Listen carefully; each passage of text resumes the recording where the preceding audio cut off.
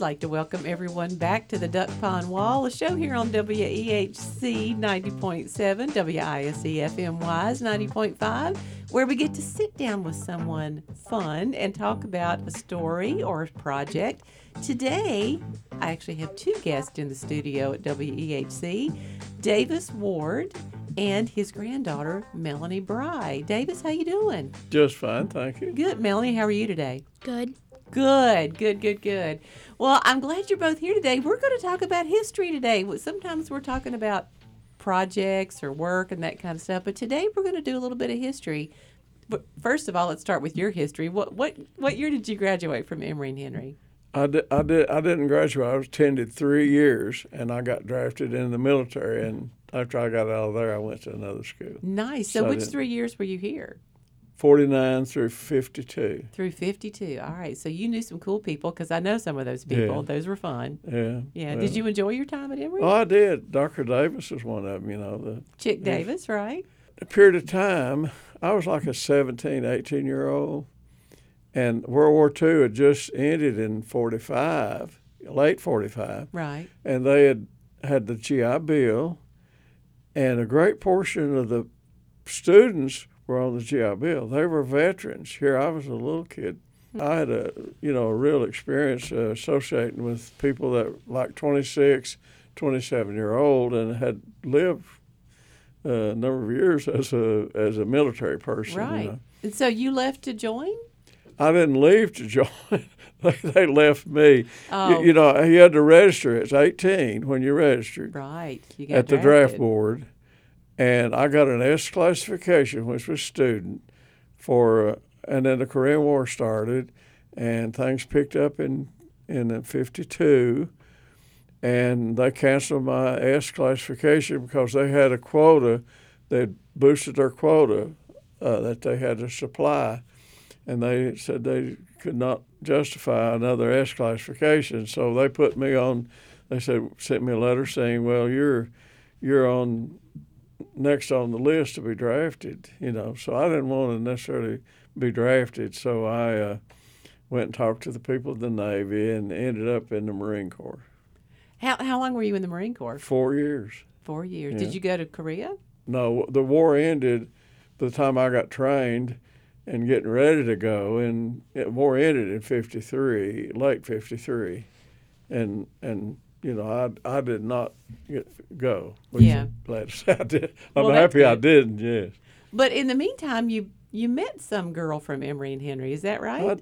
While I was here in school in 1951, I met Nancy Ball, at Emory, and Yeah. we were good friends. The little story behind that was I did not know her, and this big campus, It's I a didn't big know old her. place, right? Oh, I just didn't know her, but okay, she had called this one guy to be for rush party, and again, and he come one day and said, "I don't like that girl, and next time she calls me, I'm gonna tell her to call you," and she called me, the next time. So and that's how you got together. that's how. And the next 70-some years we're together, yeah. 70-some years. Good heavens to Betsy. Nobody gets to do that anymore. That is crazy. No, we, of course, she graduated in 54, I guess it was, and working, and then we got married while I was still in the military. As a couple, where did you start out? In Tuscaloosa, Alabama. Holy cow. Yeah, that's where we started. Of course, I was in the military, and I was looking for some place to go to school, and I don't know why, Alabama, I applied down there and several other schools, Yeah. and we drove down and looked around, and we liked the looks of the place. Is that where you ended up? Did you finish your degree down there? Mm-hmm, I did. Oh, okay. And, now, where did you grow up? In Hawkins County, Tennessee, a place called Surgoinsville. Yeah, I know about Surgoinsville. Do you? And where did Nancy grow up? Jonesville, Virginia. Oh my goodness! All right. Well, the way the crow flies, that's not very far from Surgoinsville. No, it's not, because about maybe 40 miles. Lee or County is way out there in Virginia. It's so it's the very tip of Virginia, as far down that way as you can get. it just really about. is. Well, it's, But and one of the things that we always end up talking about actually is Nancy's family because she has yes, so many right, connections to because Emory and Henry. they're deeply rooted in Emory and Henry. I was not, just Paul Brown. You never heard of him, I don't guess. Yeah, wait a minute. Actually, he was my No, preacher at from one Emory and point. Henry, Yeah. Reverend Paul Brown. He was a minister at the local church here and worked at the college, obviously. Yeah. And he come down in '49, I guess it was, when I was in high school, talking to our class about coming to Emory and Henry. Yeah. And nobody was interested. So I felt really bad. And that nobody even talked to him. So I decided I'd go talk to him. And he talked me into coming up here to Emory and Henry. He was my preacher in Dublin for a while. He was? Yeah. Okay. And Nancy's folks are deeply rooted in Emory and Henry. Yeah, and so she was a Ball. Her maiden name was Ball. And tell us, so one of the things that we always end up talking about is this house across the road from campus or on Hillman Highway. Right. It's a house that, depending on when you were at Emory and Henry, you kind of know it by different names. My generation sort of knew it as the Rowland House. Nanny Rowland had rented out to students for a long time and made it available. Had the little place out back was available. And so we kind of knew it as the Rowland House, but that's not where it started, is it? No. James A. Davis, yeah. built the house. He first started teaching Emory and Henry. He lived in the Byers house upstairs with his family Right. and held classes downstairs. And then after he got settled in at Emory, he decided to buy the farm out there along the road where he built the house. Right. And built a house in the early 1850s. Okay. He built the house. Okay, and also he recognized that a lot of the students in this area were not prepared to go to college. So when he built his house, he built a little school beside of it and run the Nice. school as well as teachers at Emory and Henry, Yeah. preparing students for college classes. So the schoolhouse and the house was built early 1850s. And, James A. and he Davis. moved in and offered students a job, working on the farm to some degree if they wanted to. They needed some means of support and help the college as well as help them financially, I guess. And James A. Davis's name has stayed in the Emory and Henry lexicon because we have a faculty award named for him, an award that the Alumni Association gives out every year. The James A. Davis Faculty Award is given to an outstanding faculty member, and the reason it's named for him is because he was the first Emory and Henry student to come back and teach at the college. So that's how his name sort of got attached to that faculty award. So so how long did he live in that house? Do you know? I don't know the time. A long time. Long time until his death, I'm sure, but I don't know when that is. I Yeah. don't remember when that was. Rather, And then it passed down to the Ball Ball generation. family, because he married James A. Davis, one of his daughters married Enoch Marvin Ball, Ball, and we got it right. and they have two children, Jim Ball and Martin Ball, and Martin was Nancy's father. Right, and Martin Ball was associated with Emory and Henry because his family was into the Methodist organization. Okay. Most of them are ministers. Their name was Boring. Very boring group. How funny. I mean, it's hard not to make fun of that, isn't it? Wouldn't you hate, Melanie and I were talking about how we have complicated names, but at least our name isn't boring. But there's a lot of ministers that were trained at Emory and Henry. Emory and Henry is sort of the center of Methodism for the Holston Conference at that time. Right. They'd have conferences here Sure. and everything. So Martin Ball came with his family, the Borings, here to. So did he marry no. He married James A. Davis's daughter, who So was how did the associated. Borings get in? Well, his family, his mother's folks were Borings. Oh, his mother's family. So they were all gotcha. ministers, and they came here and they brought him. He was a Ball, of course, but his mother was Boring, and his uncles and everybody was Borings. Everybody was boring. If you know the Borings, they built Methodist churches from here to Middle Tennessee. Boring Chapel. There's a Boring Chapel near sure. Jonesboro, Tennessee. Right What about now, it's that? in operation. All right. they worked their way down in the early days of Tennessee, establishing and building churches. So the Balls were linked to Emory and Henry through the Borings, which is all part of Methodism. And Emory and Henry is the center of training the ministers, and they had meetings here, and they brought their kids, and it happened that he married one of the Davis girls, one of the Boring Ball family married into Davis girls. So Martin was Nancy's father. Right. And that's kind of a tragic story, isn't it?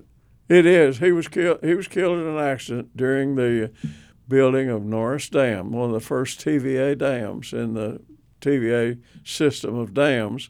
He was in administrative, but he was diving off of the dam after it was built or something, hit his head on something. Oh, that's terrible. But, yeah. So what happened to Nancy's mom? She died before he did.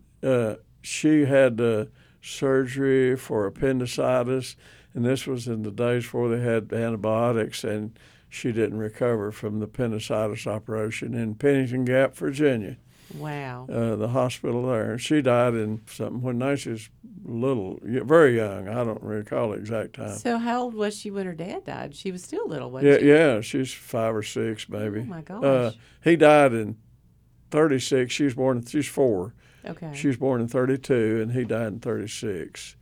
So she was 4 years old. So she was really on her own after that. What happened with her? Well, her grandmother, Calc, who was Nancy's mother's mother, took her and her brother in and raised them. Wow. So she was raised by her grandmother, Couk, C-O-U-K. Okay. Her mom's name was Clara Couk. Okay. And he met her going to school at Virginia Intermont College. Huh. That's where they met here in Bristol area. And they were teaching school together in Southwest Virginia somewhere, and that's where they ended up teaching school together and ended up getting married. And we have another interesting story to tell here, and I think we're going to make Melany do this one. But let me quickly remind everyone that we're speaking today with Davis Ward, who was at Emory and Henry from 49 to 52, and his granddaughter, Melany Bry. And let's just start with the cemetery. So the Emory Cemetery, which is a beloved cemetery by everybody who ever goes to school here, has a story about the cemetery, I think. We kind of go sparking up there, if sparking is still a word. We take walks up there. It's just it's a beloved part of the Emory experience, I think, to spend time up there. But it initially started as a Davis family cemetery plot. Is that right? Mm-hmm. You want to let her tell this part? Yeah, she knows more about it than I do. All right, so Melany, I want you to put your nose right up next to that thing. There's a little something special in that cemetery, right? What's up there that not everybody has paid attention to? A little concrete statue pony. A little concrete statue pony. Why is that there, Melany? Because James A. Davis had 6 kids, and there was a small epidemic in the 1850s called scarlet fever, and they didn't like their medicine, so they refused to take it. So he wanted his kids to take their medicine. So he promised them he'll buy them a pony if they took their medicine, and so they did because they really wanted a pony. But unfortunately, 4 of his kids died, so he buried his kids on the top of the hill at Emory and Henry College Cemetery. They were also one of the first kids to be buried there at Emory and Henry Cemetery. But he still wanted to keep his promise, even though when they died, so he bought them a concrete statue pony, and he placed it on their graves.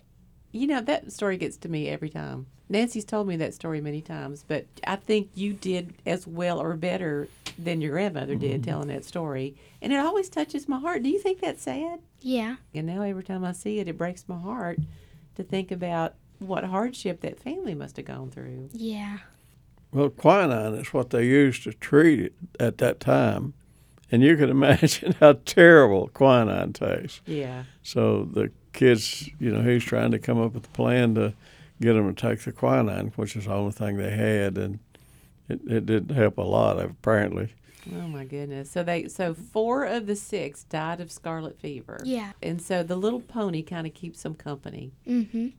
And so we always joke that it actually looks like a donkey instead of a pony. It does. Yeah. Yeah, it's in that day and time. Ever who designed and cast that for him had their own idea what a pony ought to look like. But I guess if you see a baby pony, the ears are extra large compared to the body, you know. Right. And so I could see it, but he really enlarged them with that pony. Those giant ears. And he fenced it in with a pipe fence to keep the cows out in the early days, you know. Okay. And then it morphed into a cemetery, and later on, and full-fledged cemetery. A lot of people see that little donkey or pony and don't have any idea why it's there. Significant. But it's been there for, you did the math, how many years has it Almost been there? 200 years. 150 years. Almost 200 years. It's been That is 175 crazy. years, Yeah. approximately. And you guys have taken on the sort of family tradition of keeping that little pony Yeah. up to date, right? Yeah, and my wife and grandkids and everybody's worked on it, you know, over the years. She was big into keeping it going and looking after it. So we put a wreath on it twice a year, and somebody adds other things to it. Other members of the family add things to the pony as we go along also.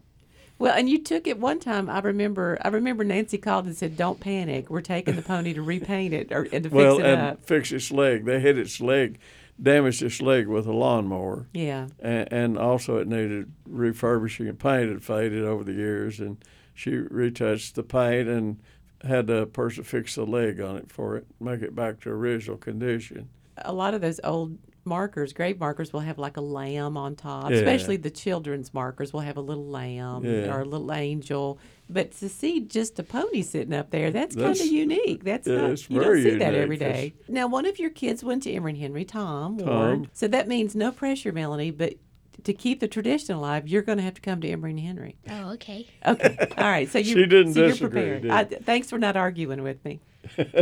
She don't thought know. about it. Me and her talked about it. We were sitting up at the cemetery this morning, and we were looking down here talking about it, you know. Oh, all right. That's good. Doing some good recruiting. That's great. All right. Well, we're about to run out of time. So as we wrap up, are there any other sort of big stories that we didn't hit that we need to make sure we cover? There's two. Well, I want to mention Yeah. especially about, you know, where the crow's nest was. That was the White House on Linden Street that we everybody called and Crow's there's a Nest. house directly across from the crow's nest, 2-story house, right where you Right. turn to the cemetery. Oh, right. And again, depending on when you were here, we call that Yeah. Damer House because Ed Damer owned that I don't know Yeah. who owned it, but they used to let students stay upstairs when I was here in the late 40s. This was in the 40s.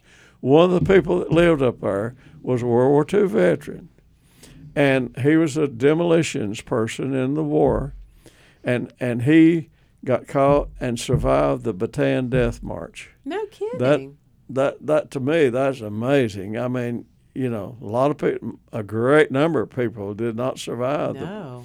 And he was a Bataan Death March survivor. My first year here in '49, Yeah. he was there, and I met him, and he talked to some of us about what he did, and in military, and being in the Bataan Death March. That's amazing. And that's one thing that You guys probably heard a lot of stories.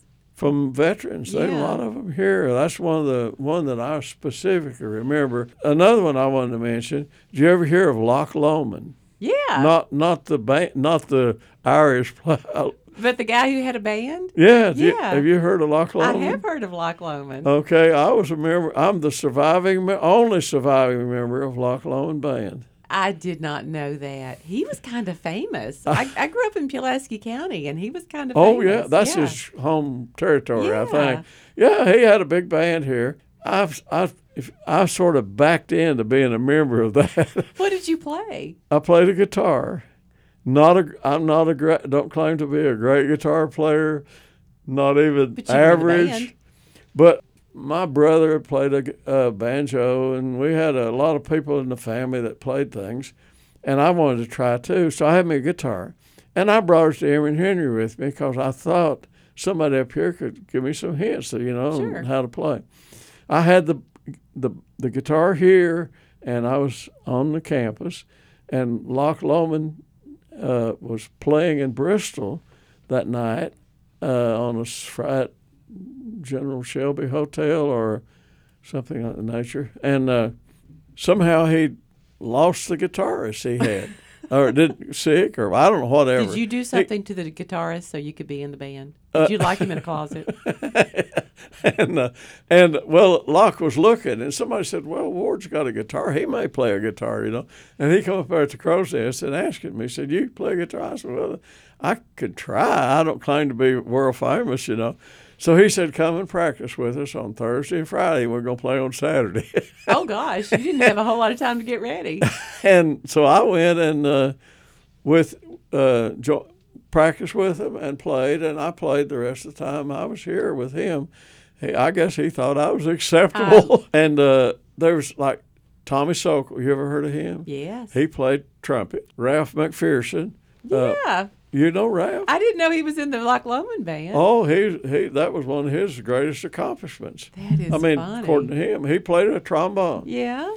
That was part of his obituary. He's so proud of it. They mentioned at his funeral that he played the Loch Lomond band at Emory Junior College. That is sweet. B.J. Holiday was our vocalist up front, fronted the band. You ever hear of her?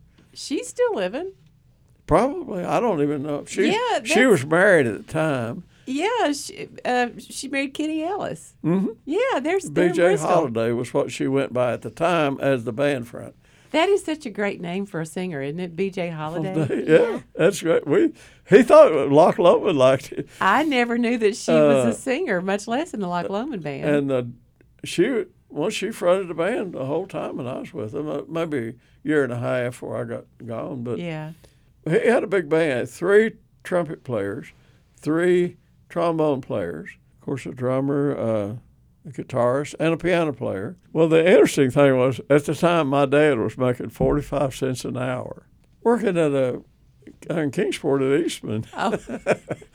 He made 45 cents an hour. And we would play from 9 o'clock at night till maybe 1 in the morning. Sometime when everybody got tired and left, you know.